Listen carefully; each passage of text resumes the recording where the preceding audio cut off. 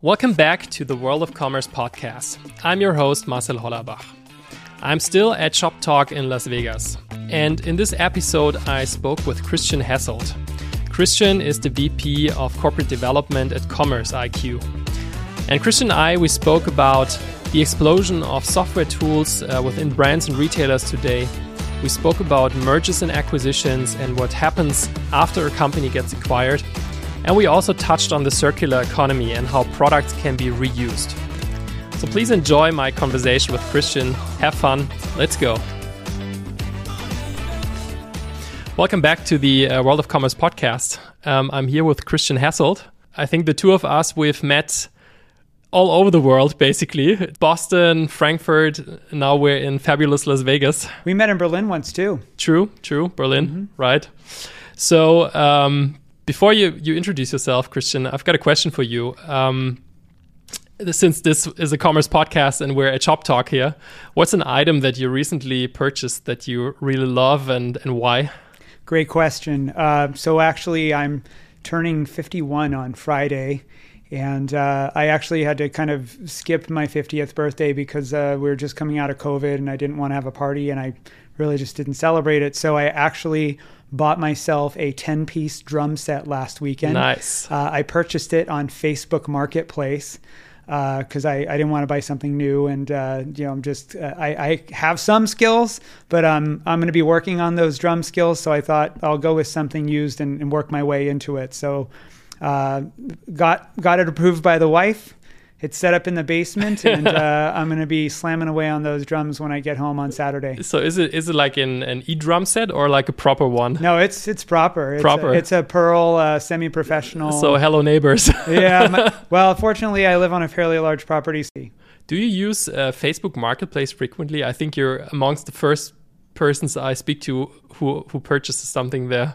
You know, it's fascinating. My wife and I use it a lot.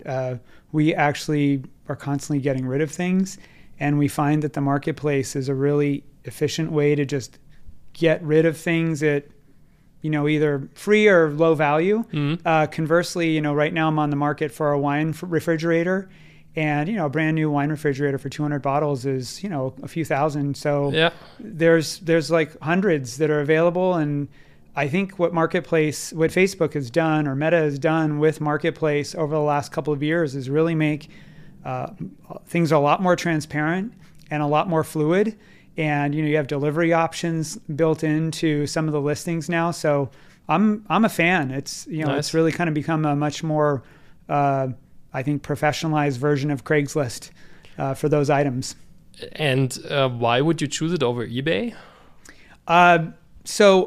eBay I'll use for, if I know, so I may be a little bit more of a sophisticated buyer because I'm in the space, maybe, I'm not sure. But if I want a refurbished laptop, or if I want some piece of equipment that I want a higher level of certainty that it's going to be what I bought, then I'll go to eBay or I'll go to Amazon and buy one of the used items.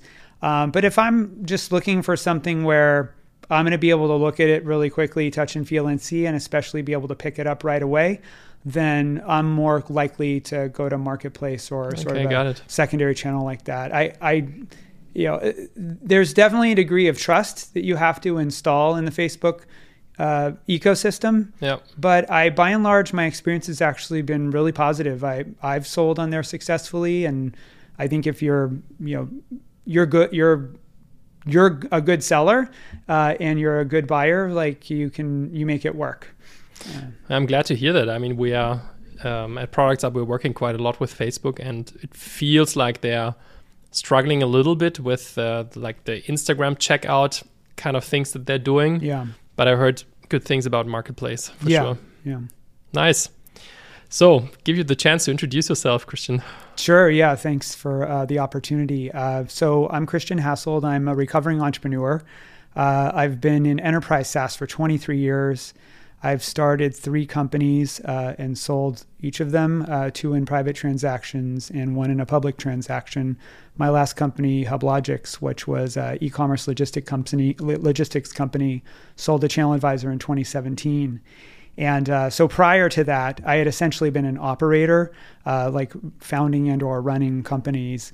And at the point that I sold at Channel Advisor, I had the golden handcuffs on for a couple of years. And David Spitz, the CEO, who was a real great partner to me, said, hey, what do you want to do here? After I was sort of roaming around the hallways for a few weeks. And I said, I really love building inorganic value. I really like corporate development. I've done several deals in my past just as a part of my work. And he said, well, go run it. So I built that function at Channel Advisor. For various reasons, we never got a deal done, but I had a great experience there. And I went on to Salsify and was principal to their acquisition of Alchemix. And following that, I just really got committed that corp dev was where I wanted to play. And I'm now at Commerce IQ, where I run both corporate and business development. And in the last year, I've overseen 2 deals: the acquisition of eFundamentals and the acquisition of IdealClick, which was an agency based in Seattle. Nice. And so we're not done with what we're doing. Commerce IQ has got a real big vision to make it much easier for brand manufacturers to operate in an omni-channel environment. And so both organic or inorganic are a part of our growth plan. I guess that vision leaves a very open playing field. Yeah, well, there's a lot of brand manufacturers have a lot of pains to solve. And traditionally, the way they've solved those pains is by purchasing point solutions that are disconnected and disparate. And one of the things that's really in the way of a brand manufacturer's execution of market share, gaining more market share, growth and profitability is just breaking down the silos of the organization. And point solutions actually contribute to the proliferation of silos. Right. And so if it's one thing I think we can do as tech entrepreneurs is think about ways that we can both execute breadth and depth and get marketing and e-commerce and the advertising teams, the in-store teams and the supply chain teams collaborating and communicating together in a way that recognizes at one point or another, e-commerce will be equal to what the brick and mortar business is. And if we're not, rowing in the same direction, it's just going to be harder to gain that market share and that growth in a profitable way. I love that. I think the difference between brick and mortar and e-commerce and why you have this proliferation of so many different tools and systems and stuff and silos is probably the speed in which it has developed, right? So in brick and mortar, I guess brands and retailers, they had decades of time basically to robust their processes and figure out how to do stuff. And while, the internet as we know it is probably 20 years old now, right? And there's new challenges coming up almost like every year now, while it used to be probably 2 to 4 years that companies had time to figure out what Amazon is or figure out what Google is. Now, the cycles of innovation, they are quicker and quicker. I think if you just look at TikTok, for example, how quickly they went from 0 to 1 billion users, it's amazing, right? And my assumption is that a lot of these companies, they see something they need to wrap their head around, and then they reach out to a vendor or the internal IT department, say, let's fix this, right? And that has led to the fact that you have such a fragmented tool stack now, right? And as you said, departments don't collaborate with each other, they don't communicate. And I have the same feeling as you. I think it's the time now to figure out how to roll that back somehow and unify things, because otherwise you're just adding to the mess, basically. Yeah. So I think about e-commerce is incredibly volatile as a channel, and its volatility is presenting new challenges to brands every single day, to retailers every single day, and it moves incredibly fast. And, as both as entrepreneurs, we know that when we build a solution to solve a problem, we have to go really deep into understanding, what is the pain and how are we resolving this pain. And it sort of creates this this suspension of time where the pain that we identified on January 1st, 2020 has substantially evolved to January 1st, 2023. Our product team is sort of building from that point of start. But meanwhile, our customers, the brands, are experiencing a massive amount of volatility and change every single day. But I think the good news is true north for most brands, I believe, is, the basics still really matter. What's your brand strength? Where are your weaknesses? What are you doing about it? How is your assortment? Is it right? What do you need to do to make it different? There's competitive volatility happening. How are you measuring? How are you adapting? How are you changing? And then how are you adapting your advertising strategy against where you're winning organically versus where you're not winning organically? And how are you sort of working all, and those are really the basics. And just in those three things I said, I've brought together three fundamental different functions within the brand, which is the people who make the content and who have to optimize the content for a very volatile channel, the people who have to manage the supply chain and think about product and packaging and pricing and promotions. And so you've got the merchandising team as well. You've got all these different functions. If they don't collaborate and communicate, then it just makes it harder for the brand to, again, grow profitably and gain the market share in competition. So can I assume that this is also like your guiding North Star when you are evaluating the market and you're looking at M&A targets at the moment? Yeah, so Commerce IQ is a platform. And the way that we think about growing our business is we are a product-led company. We're highly convicted in our ability to build a best-in-class product. As a part of that, there's some cases where we might buy and or partner to accelerate roadmap. An example of a place where we might buy is mature market solution, where why would we go and build it? So I go back to why we acquired eFundamentals last summer. Digital shelf analytics has been around for 10 years. There was no reason for us to start from zero and build that tech. We identified what we believe was the best company in the space, led by John Maltman, who now is our Chief Customer Officer. They'd really fundamentally executed in all the right ways as a market leader, and they had the right culture fit for us.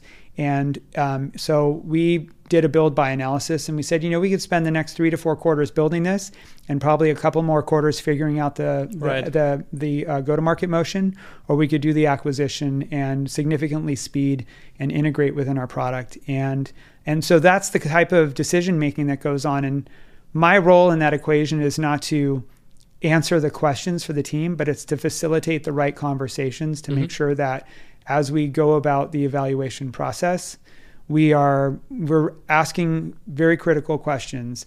Will we gain more share of the sellable addressable market? Is this the right product fit? Is this the right culture fit?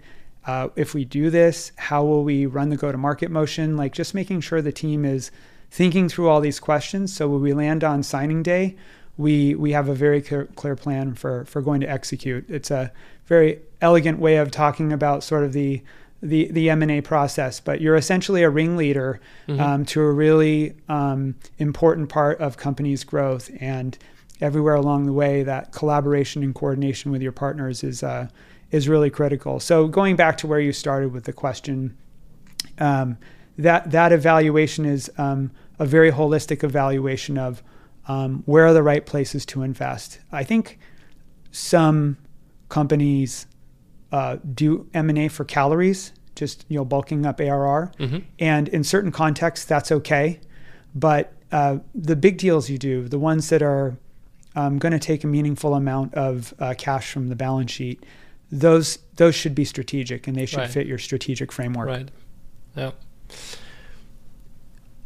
Did you see any major fuck ups in M&A transactions in the last years that you kind of can share some insights? I guess, out of my own experience of financing rounds and M&A, there's a lot of stuff that can go wrong. Yeah. And it's very emotional oftentimes, right? So, as an entrepreneur, how often in your life do you sell a company, right? That happens. If you're lucky, it happens once. If you're super lucky, it happens twice. There's the rare amount of people who did it probably 3 times, but not much more often than that, right? So I guess a lot of things can go south. Yeah, a lot of things can go south. It's actually kind of counterintuitive, or maybe it's intuitive. It depends on what lens you come from. But the number one thing you have to get right is the people. Mm-hmm. You have to absolutely make sure that, one, you're acquiring a culture that you can bring on to the mission, and you have conviction that the right keys are going to be there to help bring the rest of the company along. And then you really have to have a shared vision with that team and be testing in advance of the signing day that you're going to be really aligned on the vision. Those two things, if they're not in place, then nothing else really matters, because you're not going to accrete the value of the deal. A lot of people optimize towards, or I think a fallacy that I see time and time again is, best in class tech. Their software stack has to be perfect. All these other attributes that are really sort of things that you fundamentally, you can control those things. Right. Over time you can solve for those things. What you can't solve for is humans. Right. And so I always put people at the top of the M&A pyramid. And what I've seen happen in the past is too quick to assume that there's alignment.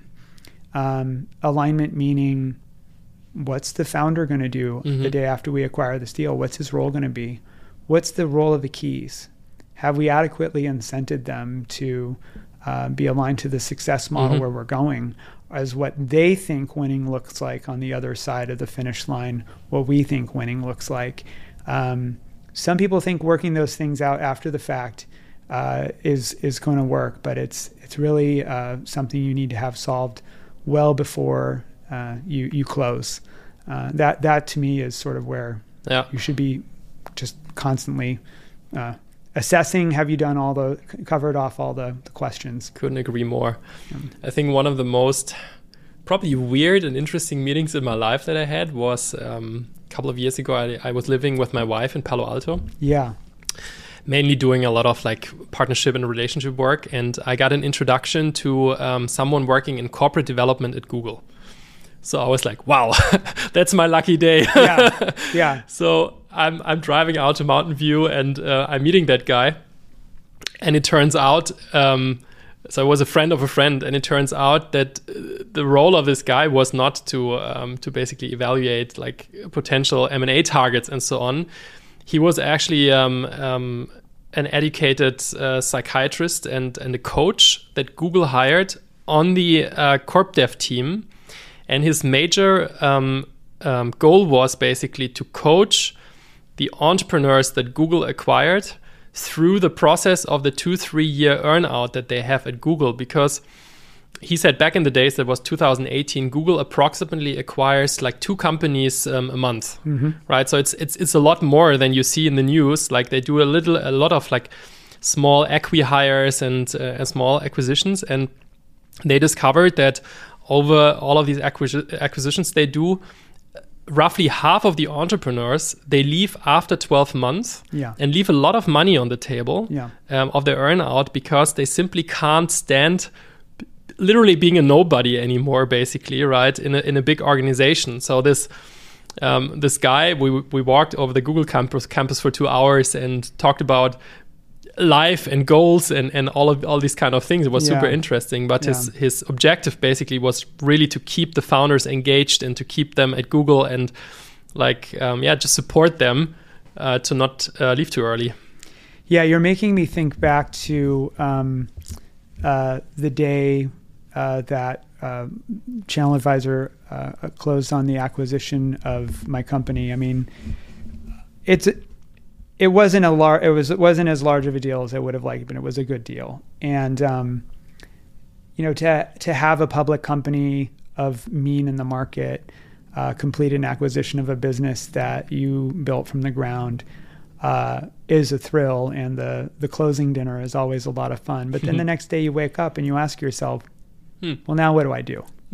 And you have handcuffs on, and you negotiated really hard for an agreement that has got a lot of KPIs and outcomes tied to it. But I remember walking into the Channel Advisor office for the first time, and everybody in the company was just very welcoming and friendly and wanted time with me. And,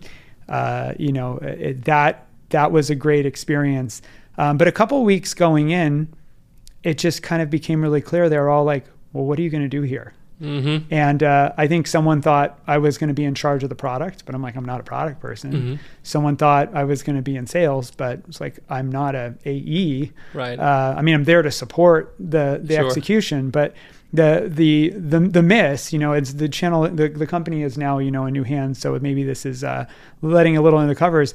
They never actually asked me like, well, what do you want to do? Mm-hmm. Now it was fortunate that I thought, David was really someone who's a pleasure to work with and pretty easygoing, gave me a little room to kind of figure it out myself.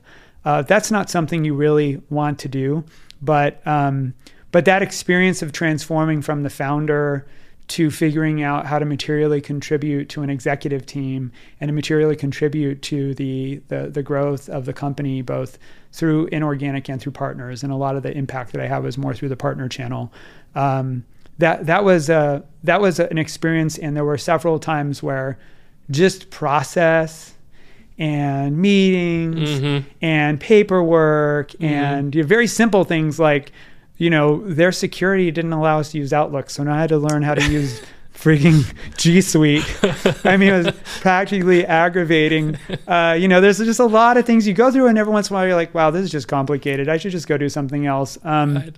But I stuck it out for the full 2 years. I actually stayed for a little over 2 years. And I was just on the verge of being offered essentially a promotion to a little bit more of a role. But I wasn't confident that Channel Advisor really wanted to be strategically acquisitive and wanted to be more sort of do smaller deals. Yep. And I really wanted to do transformational kinds of deals. What we did at Salsify with Alchemix and what we're doing at Commerce AQ, these are transformational deals. And that's what it excites me. Nice. Another topic I want to touch with you on is I in my mind I sometimes call you Mr. Europe because that's where you spend a fair amount of time, right? And you also did some transactions there. Do you think there are like differences between M&A in the US and Europe, but also in the way how companies operate, in the way how they go to market? This is a long question, sorry. And then also if you look into we can touch on that as well, how clients behave, basically brands and retailers in the various regions. So I guess you've got a wealth of experience there by now. So I had the very good fortune when I was at Channel Advisor to spend a lot of time in both the UK and Germany. Prior to that, I'd been pretty well traveled in Europe, and my mom is Swedish, so I actually spent a fair amount of time in Sweden as well. So Europe was not intimidating to me. I think, to get to the answer of your question in a crisp way, I'd say culture, people, and really understanding, the nuances of the 40 some odd countries in the European region, like what does it mean? So I think starting with culture, America is a country of largely workaholics or people who are constantly battling work-life balance. Mm-hmm. In Europe, work-life balance is in the DNA. Mm-hmm. And it's a little bit of a culture shock to realize that there are bank holidays. People just take time off and they don't check email. Mm-hmm. And that's the way it works. Like there's no challenging that system. In fact, you should embrace that system, right. And you should mimic that and appreciate it because they value family and their lives in a different way than Americans do. It's not, I wouldn't say it's a good or bad. It's just say we do things different, and we need to appreciate one's cultural differences. And that cultural difference breaks down to people, which is the way in which you work with people. I think in the States, we become sort of a part of our company. We sort of feel like I am a part of Commerce IQ, like I am Commerce IQ. Mm-hmm. In Europe, the people are, I am a mother first. I'm friends to my best friends. I am living the best life I can possibly live. And this thing that I do from 8 to 4 or 9 to 5 is something that makes all these other things possible. Right. So understanding how people are motivated and what excites them. The other thing is really blows me away about people is from country to country, the way they culturally function is so different. So for example, when I worked for Salsify in Portugal initially, I mean, the people were so brilliant, but very process oriented. And the whole country is process oriented. It's like step 1 is this, step 2 is that, and step 3 is outcome. And you can't skip step 2. You skip step 2, and you've sort of broken the system. You go to Poland, and they will break everything. They have no rules. I love that. They will just, no problem breaking things. I mean, there's some people in Poland, because of their employment rate, at one time had 2 jobs. It was just sort of normal for someone to have 2 full-time jobs. There was like, and they disrupt, and they're lean, and they operate. And so, I could go around the whole region and just talk about sort of the different ways and behaviors in which people work. And if you want to operate effectively in the region, you have to understand the culture and the people underlying the businesses within. But to go to the bigger question that you were asking, one of the things that I decided while I was at Channel Advisor was there was not a lot of people who understand not just the commerce ecosystem and the nuances between US and Europe, but the way of operating. And I had a great opportunity with Salsify to help start their go-to-market function. I had to learn some tough lessons. I had some great successes in building our partner ecosystem. The partners that I worked with, the team, James and Ravira, and some of our folks on the US side, we built partners that to this day are some of the most productive partners at Salsify, and that was a really thrilling experience.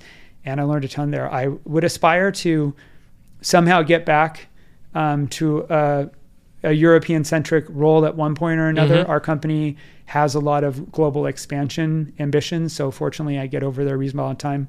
I just love operating in that market. It's a very exciting place to be, and the dynamics really keep you on your toes. It's for sure very diverse. Yeah.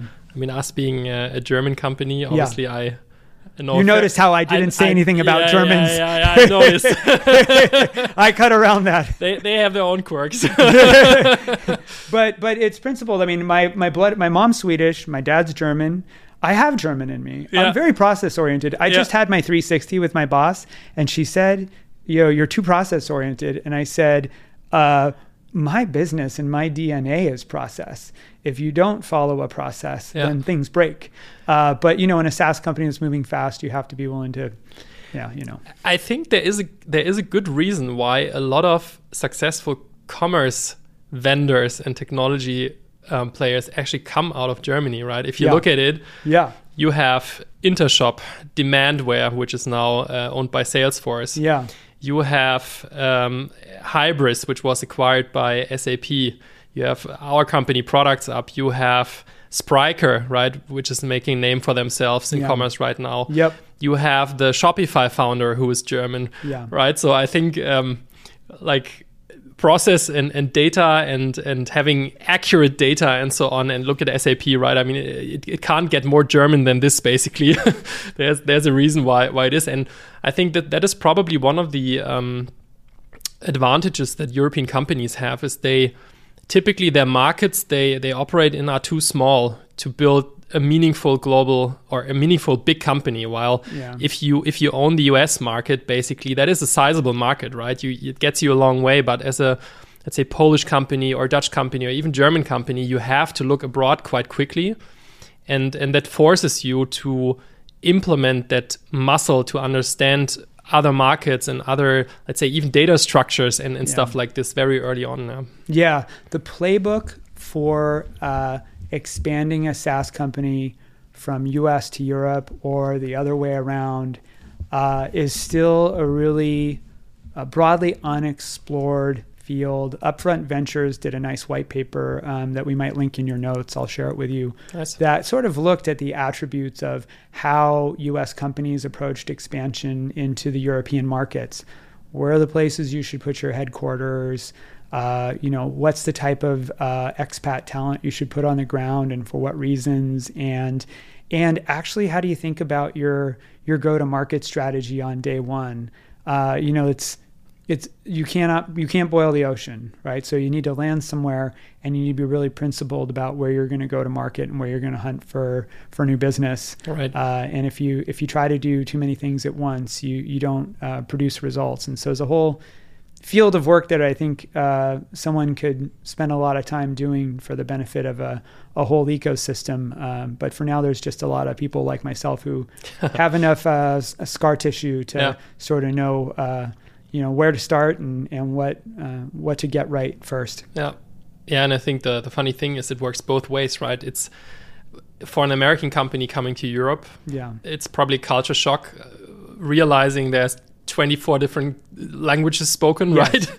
And you have different employment laws in every country, basicly. And sometimes even within states, within countries, there's different laws and so on. Yes. But the other way around, the same, right? There's a saying for European entrepreneurs, if it hasn't happened in the US, it didn't happen, basically, right? So if you're not relevant in the US, you're as a tech company, you're not relevant, right? You might be known in your home market, but you need to make a name for yourself also in the US. Content for a future podcast is let's get the founders around the table and just talk about expansion in both directions. Like, absolutely. Day one, what do you do? How do you approach it? And how do you even employ people? Yeah. On both sides of the pond. Yeah. Just how do I hire my first team? Can I hire someone 1099? We have those questions. That's a good content for the next one. When we opened our first Products Up office in San Francisco, we figured out after like 2-3 weeks that the guy that we hired was actually a daytime and Uber driver. And he would just reply to emails late at night, and that got us suspicious at one point. Yeah. Right. He was a customer success manager, and he was running customer success out of a Ford. Exactly. And I don't know. These kind of things happened a couple of times to us. So until we actually got it right in the US, I think it took us like almost 3 senior VP hires, right? And I think now we've got it figured out, but it cost a lot of money. Yeah. So we're nearing the end of the episode. Last question I have for you is, if you were to start a company, a new startup right now, I mean, you're an entrepreneur, Christian, in which area would you look at? I'll tell you what, the one thing that I really think is ripe for disruption is electronics recycling.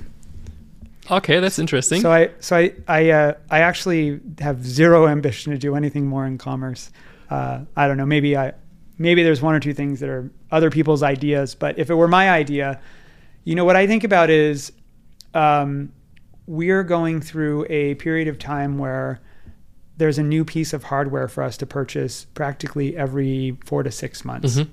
I've had my iPhone for less than a year. It already needs to be replaced. Yep. Some companies are really good with trade-in programs, but most are not. And a lot of the electronics that we purchase end up in our basement or in drawers or our closets in our kitchens. And if you look around the ecosystem of where you can send those things, first of all, it's just not clear for our consumers, like, where do I put these things? It's usually a recycling drive, or maybe a community has a point program. But I actually once took time to go find one of these recycling companies in my neighborhood where I used to live. And it was like in this dark alley in this weird warehouse. And it was no place that any consumer would want to walk into and leave anything.